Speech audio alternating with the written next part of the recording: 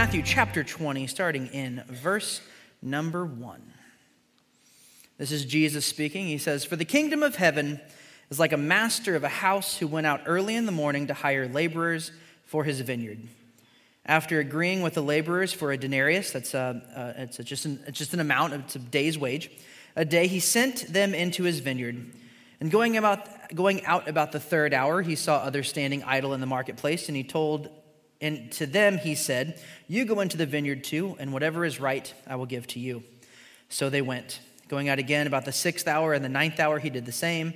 And about the 11th hour, he went out and found others standing. And he said to them, 'Why do you stand here idle all day?' They said to him, 'Because no one has hired us.'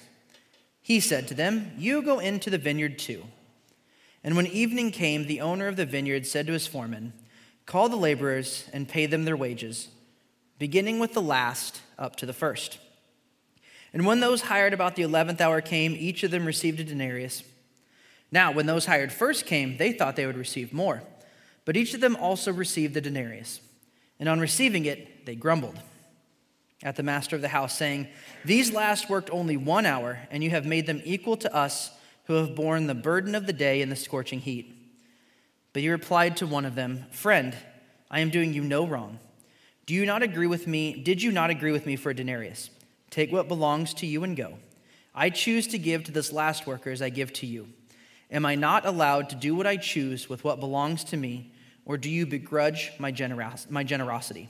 So the last will be first, and the first last.'" All right, so we're going to look at, just real quick, a quick summary of the passage we just read. So there are 5 different groups, and really the first and the last are the ones that matter. The middle is just to fill in the story. And early morning was 6 a.m. That's when work started.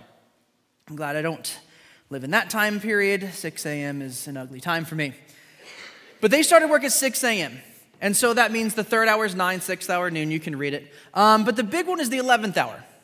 The 11th hour was 5 p.m. because they stopped work at 6. So it was a 6 to 6 work day. And the 11th hour hires were hired at the last minute.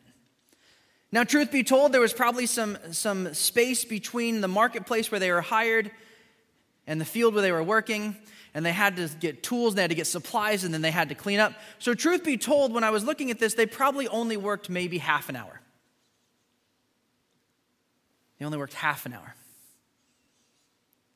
And then the vineyard master calls the foreman and says, "Gather them together, we're going to pay them all at the same time," which is a normal tradition. That's how they did it. But almost always, the 6 a.m. group got paid first.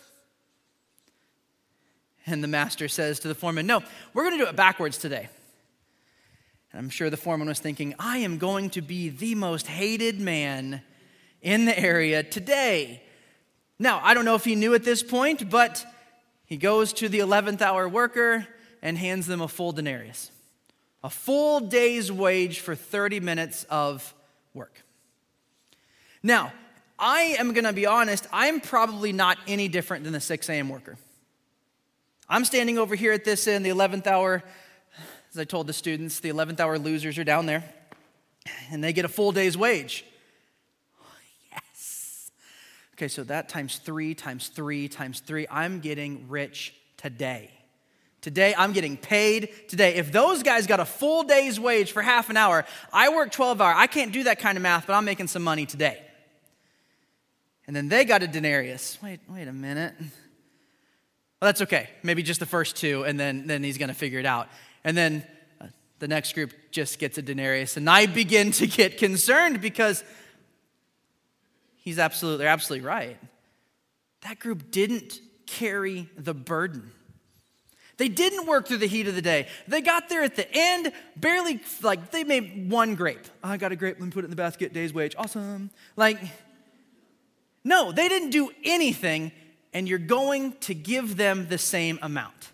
That's not fair. Oh, parents, you've heard that before? That's not fair.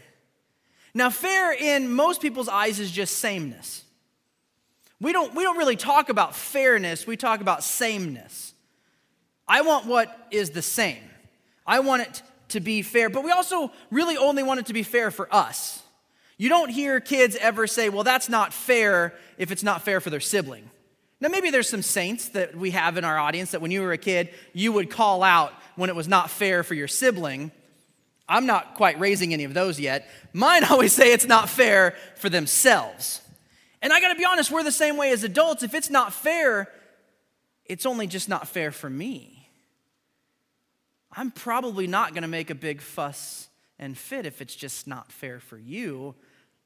It's just a bummer to be you. Should have got there early. Should have worked through the day. You should have done what you were supposed to do. And I love this. So Jesus is telling the story. It's his story. And the vineyard master, he starts his rebuttal, friend, calm down.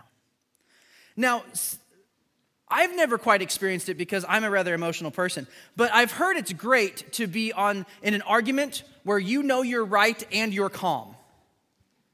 Again, personally, I don't do that. I'm the emotional one, and I'm usually not right. So I'm on the other end of that spectrum, but I've heard it's a blast, and people have done it to me. Friend, Brian, breathe, calm down. It's okay. And he says, I love it. He's so calm.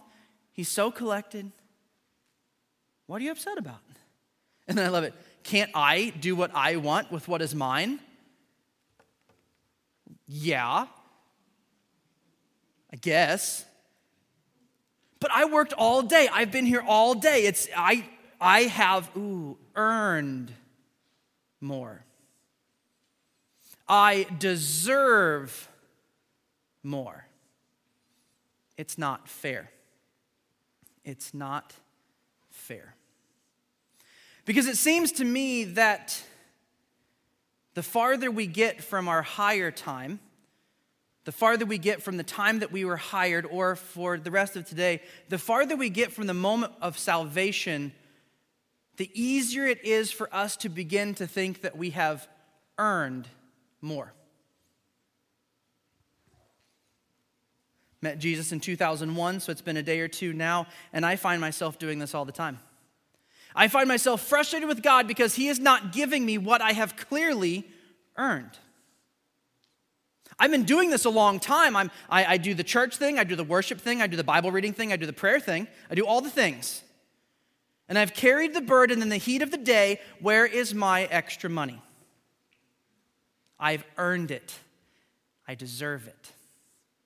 Because what happens is there's the world and the enemy has such a great job. They do such a great job of putting stuff between us and Jesus.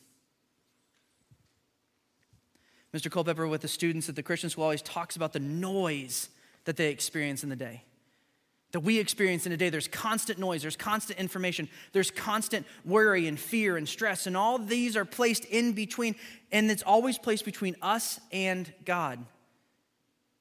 And the longer we do this Christian thing, it's easier to forget that we're all just the 11th hour guys who are like, this is what I get? This is what you're paying me. This is outrageous. I just tied my thing. I one grape. I put one grape in the basket. A whole day's wage? Because if we're honest, the first is always the best. For me, I distinctly remember the first time that I experienced God's love. It's right here. I remember that vividly.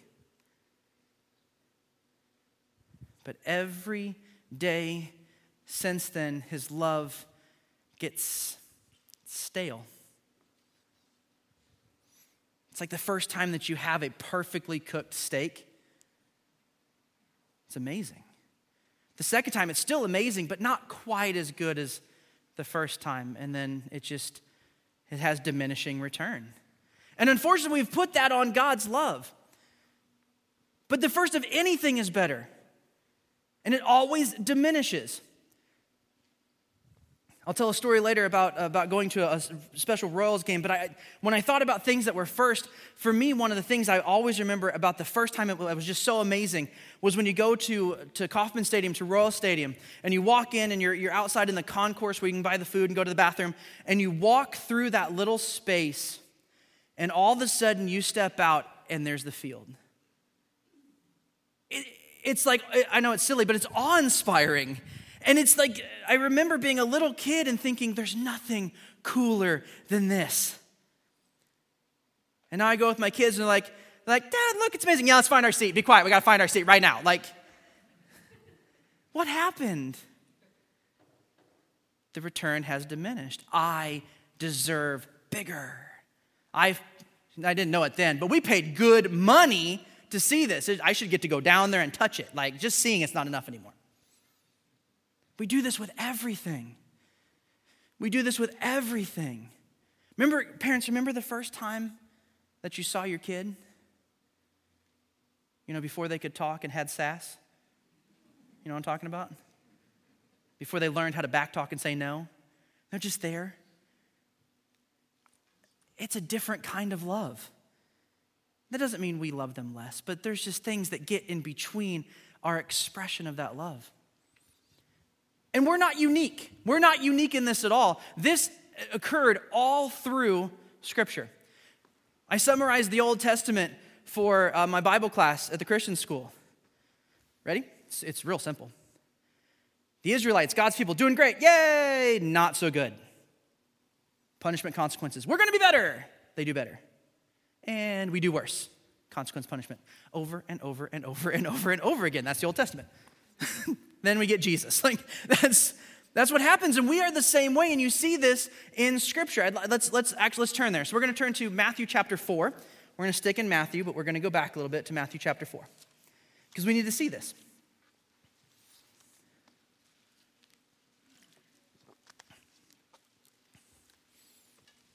Matthew chapter 4.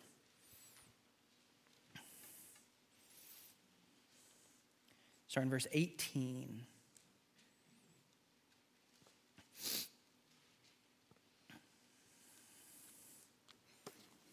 Here it is. Sorry, I couldn't find it in mine. While walking by the Sea of Galilee, he, being Jesus, saw two brothers, Simon, who is called Peter, and Andrew, his brother, casting a net into the sea, for they were fishermen. And he said to them, "Follow me, and I will make you fishers of men." Immediately, they left their nets and followed him. And going on from there, he saw two other brothers, James, the son of Zebedee, and John, his brother, in the boat with Zebedee, their father, mending their nets, and he called them. Immediately, they left their boat and their father and followed him. 4 guys, follow me, and they did. Follow me, and they did. Immediate. No questions, no discussion. We don't even see a goodbye to Zebedee. And I got to be honest, every time I read that story, I feel a little bad for Zebedee. He's mending his nets. Here comes this random rabbi. Hey, you two, I'm gonna go do some cool things. You should come. And they leave Zebedee and like, we're just mending nets here. And now he's all by himself. Now, we have to understand in their culture, Zebedee would have been super thrilled because his sons weren't following a rabbi, they were working. And the goal of every young Jewish boy was to follow a rabbi. And so here's this rabbi named Jesus who they don't have to work for. They don't have to earn the ability to follow him. He invites them. And for 3 years, they follow him around. They ask him questions. They see him do amazing things. They see him do things that if they happened here in front of us, we'd fall out of our chairs. They saw the physical, tangible, in the flesh God every day, all day, for 3.5 years. And yet even these guys drifted. Turn to Matthew 19.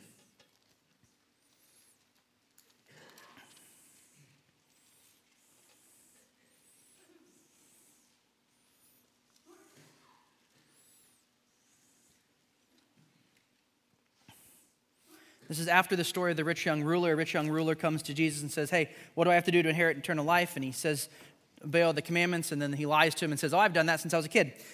He did not. And Jesus says, "Well, there's one more thing then. Go and sell all you have and give to the poor." And the rich young ruler walked away because he was really sad because he couldn't do that. And so the disciples are starting to freak out. Like, wait. What do we actually have to do? What do we actually have to do? And in verse 27 of chapter 19, we see Peter's drift. Here, let's go back to 25, verse 25. When the disciples heard this, they were greatly astonished, saying, "Who then can be saved?" But Jesus looked at them and said, "With man this is impossible, but with God all things are possible." Verse 27, Peter said in reply, "See, we have left everything and followed you. What then will we have?" Jesus, following you is not enough anymore. That was cool, but I'm going to need more. Just following you and seeing you do miracles and saying you're the Son of God and doing that whole thing, we left everything behind. I've earned more than just following you. Peter's saying, I deserve more. Give me more. What am I going to get? Because following you, oh, Jesus, thank you. That was cool. We've been filling some stadiums and we've been seeing some things, but I'm going to need more. I'm going to need more. This isn't enough. It's not good enough. 3 years. 3 years from Peter saying, I'll leave this boat and my life and my family and follow you. No questions asked. And in 3 years, now he's asking, I was hired this morning. I was hired at 6 a.m. I've carried the burden through the heat of the day. What else do I get? And then in Matthew 20, you read one of my favorite stories ever. Oh, it's just great. Matthew 20, starting in verse 20.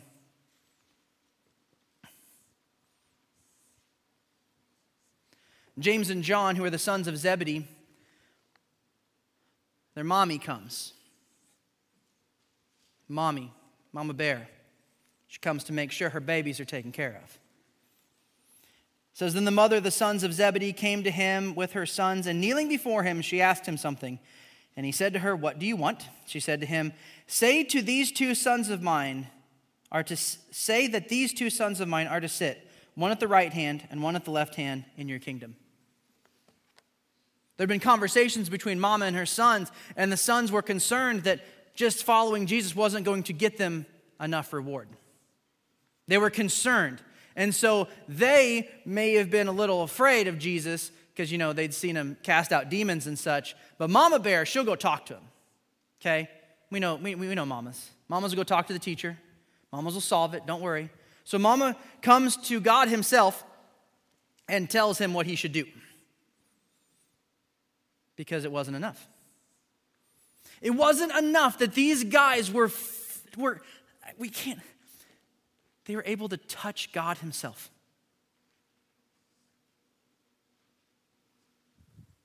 They held his hand during prayer. They ate meals with him. They were right there with him the entire time for 3 years, and yet they drifted.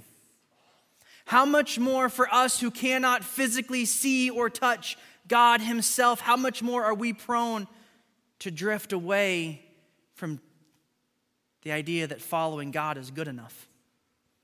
That salvation is enough. But it's interesting, you also see a church do this too. You see a church in Scripture drift from its original calling, original purpose. We're going to look at Acts 19. We're not going to read the whole thing. That'd be boring. It's great to read, but not like publicly in a public setting. So Acts 19, I'll tell you a few of the stories, and it's the first time that you get introduced to the church of Ephesus. And so Paul is there, and Paul meets a few people who are praying, and he talks to them, and he speaks with them, and then he's in the courtyard, in the places, and he's doing amazing things. Like, he is healing so many people that they start like stealing things off of him. Like they'd steal his handkerchief and they'd go and they'd put it on someone and that person would be healed. It also says that he was wearing an apron. I don't know if he was cooking food or keeping his robe clean. I don't know. But they took his apron and that was healing people. And these amazing things were happening. One of my favorite stories, and this shows my maturity level, one of my favorite stories ever is found in Acts 19. So these guys, this guy had 7 sons and they saw Paul cast out demons. This is cool. So they go and find a demon-possessed guy. And hey, come out of him. And the demon takes the guy who they've possessed, turns to this guy and goes, this Jesus I know. Paul I've heard of. Which, can we pause there for a second? How cool is that? Like, I want that. I want demons to be like, yes, Jesus I know, Brian, I've heard of him. We're going to steer clear of that. That's a no-go zone. You I don't know. And then the story gets really fun. Because you could argue all the time whether anyone wins or loses in a fight. Like, I think everyone loses in a fight except for this story. If during a fight, you started the fight with clothes on and leave the fight with no clothes on because they were beaten off of you, you have lost that fight. Okay? Across the board, I think we can agree on that. Well, I got like one good shot in. Yeah, bro, but you're a sans clothed, no clothes, disclothed in the fight. You've lost. So the demon takes the guy and beats these 7 sons. It's great. It's a great story. But then something happens that after people see that and they see the power that God has through Paul, they start confessing their sins. It's this really cool statement. It says that they confess not only their sins, but their practices. So it wasn't enough for them to just say, oh, this is where I struggle, but they were willing to say, this is where I struggle, this is how I do it, this is when I do it, please help me.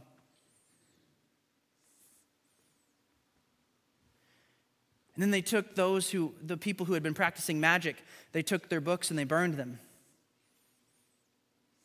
And it was a great amount of dollar value that was burned. And I grew up in a time, I didn't go to church for most of my life, but once I got to high school, we were still in the, did you guys ever have CD burning parties when you were in youth group? CD or cassettes, the music that you were not, the devil's music that you were not supposed to be listening to.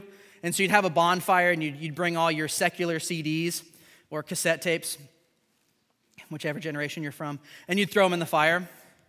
And inevitably it'd pop and hiss. You'd be like, there's a demon. No, it's just the way plastic burns. It's okay.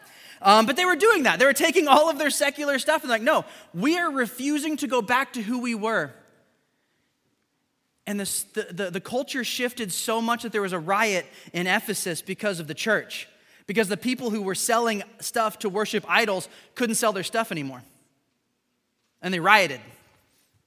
Because the socioeconomic environment had changed so much that they were going out of business because the church was growing so rapidly. And everyone was saying, man, you should see what the church is doing. You should see what the church is doing. That's how the church of Ephesus started. And if you turn to the book of Ephesians, the letter that Paul writes to the church of Ephesus,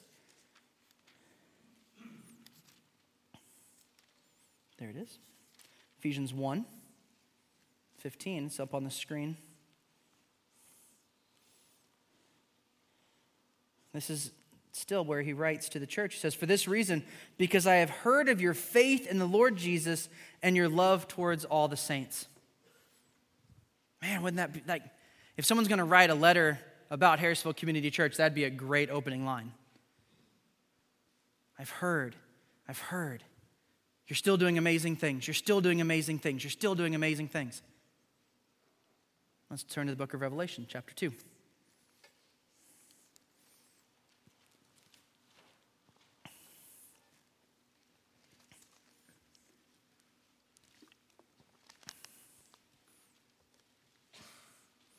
Now, just verse 4 is up there, but I'll read the whole context to you.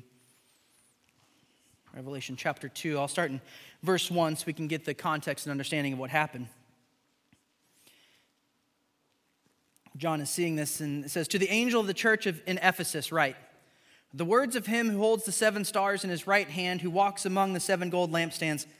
I know your works, speaking to the church, your toil and your patient endurance, and how you cannot bear with those who are evil, but have tested those who call themselves apostles and are not, and found them to be false. Now, the only way you find out if an apostle is false is listen to them teach, and you know the word so well, you know truth so well that you call out their lies. That's not truth. That's not scripture. So this church knew the truth of God. I know you are enduring patiently and bearing up for my name's sake, and you have not grown weary. Still great things. Church of Ephesus is still rocking, still doing great. Except, but I have this against you, that you have abandoned the love you had at first. They drifted. They were doing a lot of peripheral things right. They were doing a lot of things that people could see doing them very well, but the heart of what they were doing was no longer right. They'd lost their first love.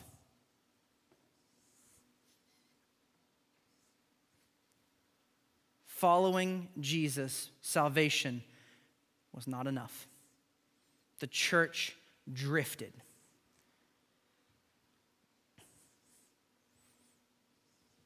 Every church drifts from its original purpose. Every believer that I've ever met has a season where they drift away from that first love, that first moment where they first understood God's grace, where they first understood God's love, where maybe they first had a time in worship where they experienced the manifest presence of God. There's all these firsts that we have that when we lose them, not when we lose them, when we step farther away from that moment, we forget that that's what it's supposed to be like.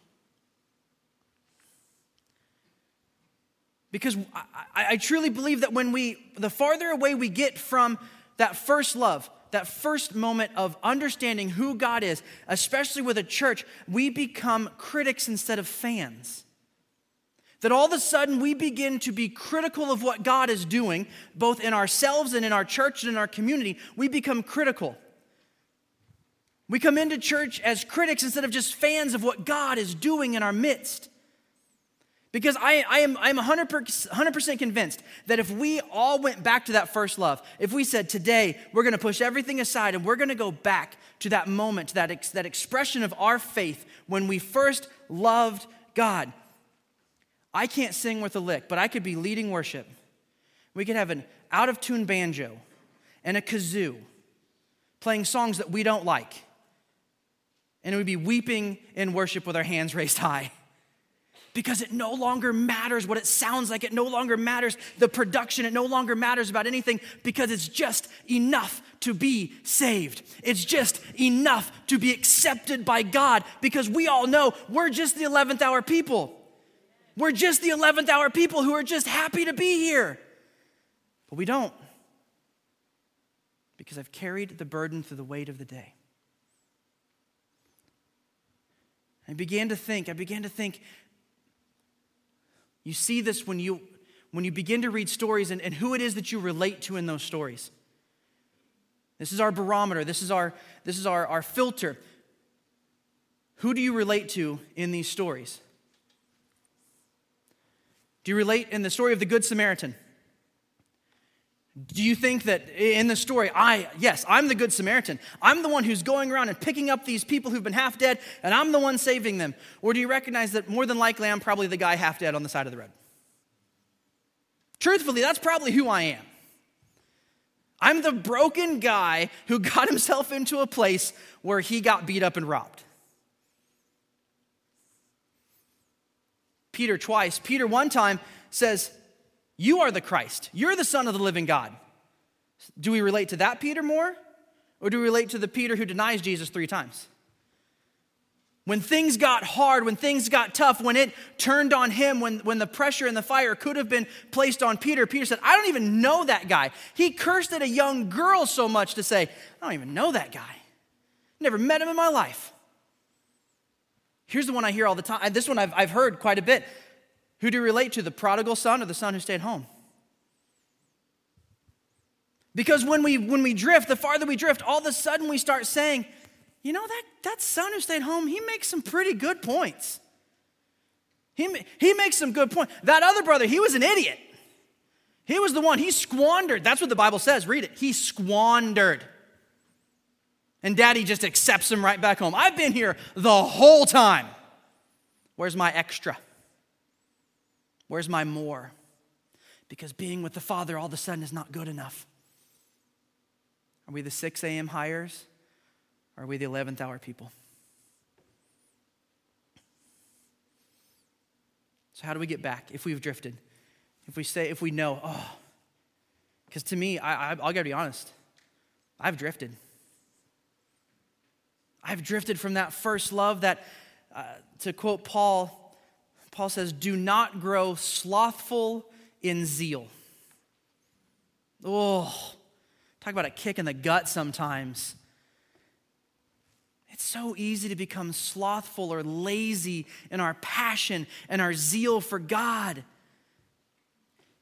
How many times in my life am I frustrated at God when I should just be happy to be in? We just have to be, number one, we just have to be happy to be here. Not a single person in this room deserves the salvation that they were given. We're all the 11th hour guys. We're the prodigals. We're the man half dead. We shouldn't be here. When I was in, let me do the math. I was 8, so that'd be third grade, third grade, somewhere around there. My mom worked with a lady whose son was a pitcher in the Kansas City Royals minor league farm system, and he was getting called up to the majors. And so she got us tickets, and we went and saw this game, and it was in 1992. And I remember two things about this game. One, the pitcher, who was her son, hit 2 batters in a row and got ejected. I thought that was the coolest thing ever. Like, I now know a guy, not only who played in the majors, but got thrown out of a game in the majors. That's just amazing. And 2, we went and met, his name was Steve Shiflett.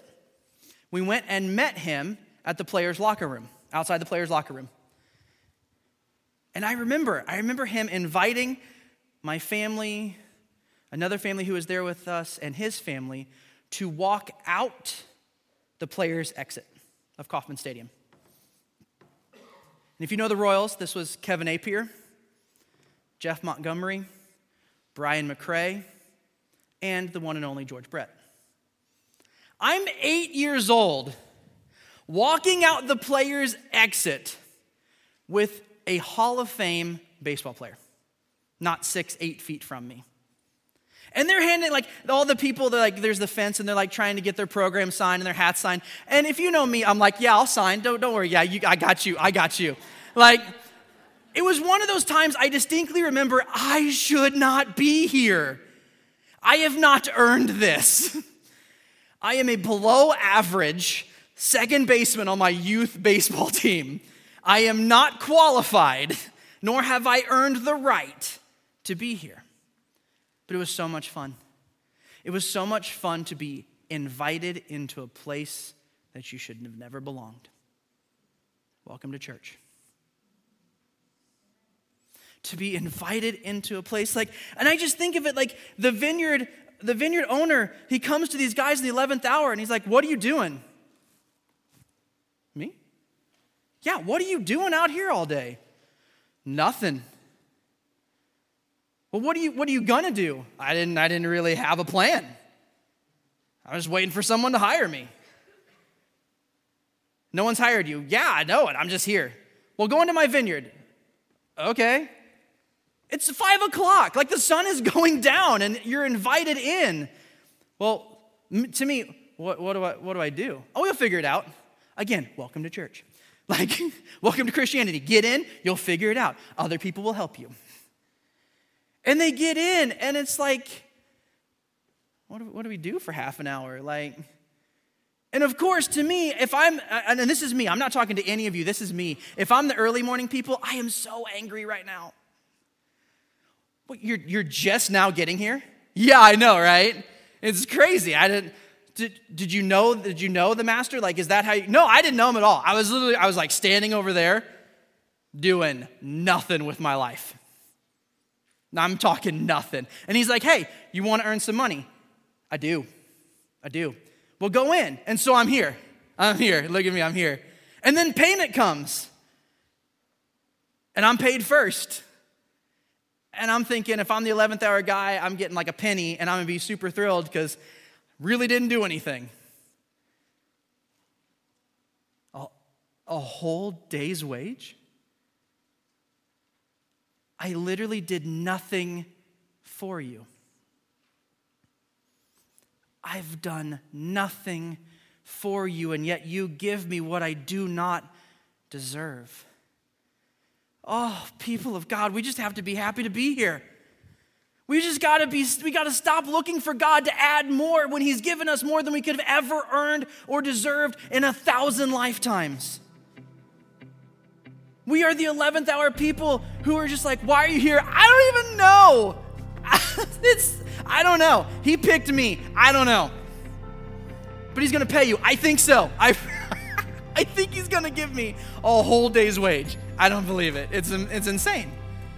I'm sorry you're upset. It's amazing. Like, I'm sorry. And what happens is, I'm sorry, when we've been in church and in Christianity for a while, all of a sudden those 11th hour people who walk in like, wow, this place is amazing.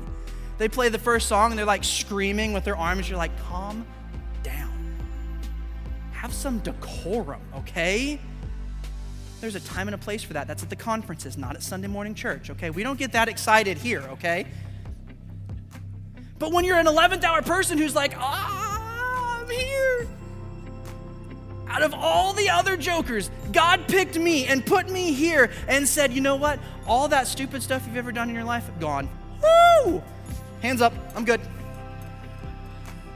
Wait. So all the other stupid stuff I'm gonna do that you already know I'm gonna do, I'm gonna be forgiven for that too?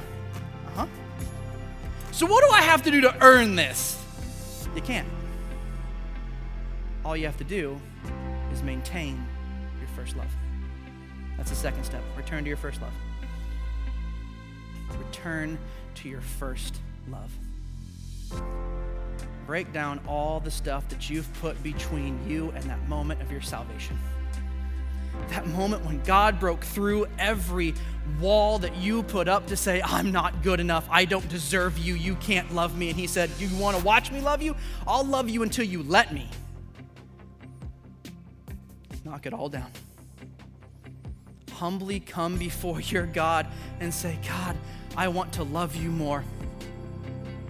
I want to love you more, because when we recognize and get back to that first love, then all the other stuff comes easier. All the stuff we talked about last week of going to the Gomers and finding those that are lost all becomes substantially easier when we're sitting in the place of our first love.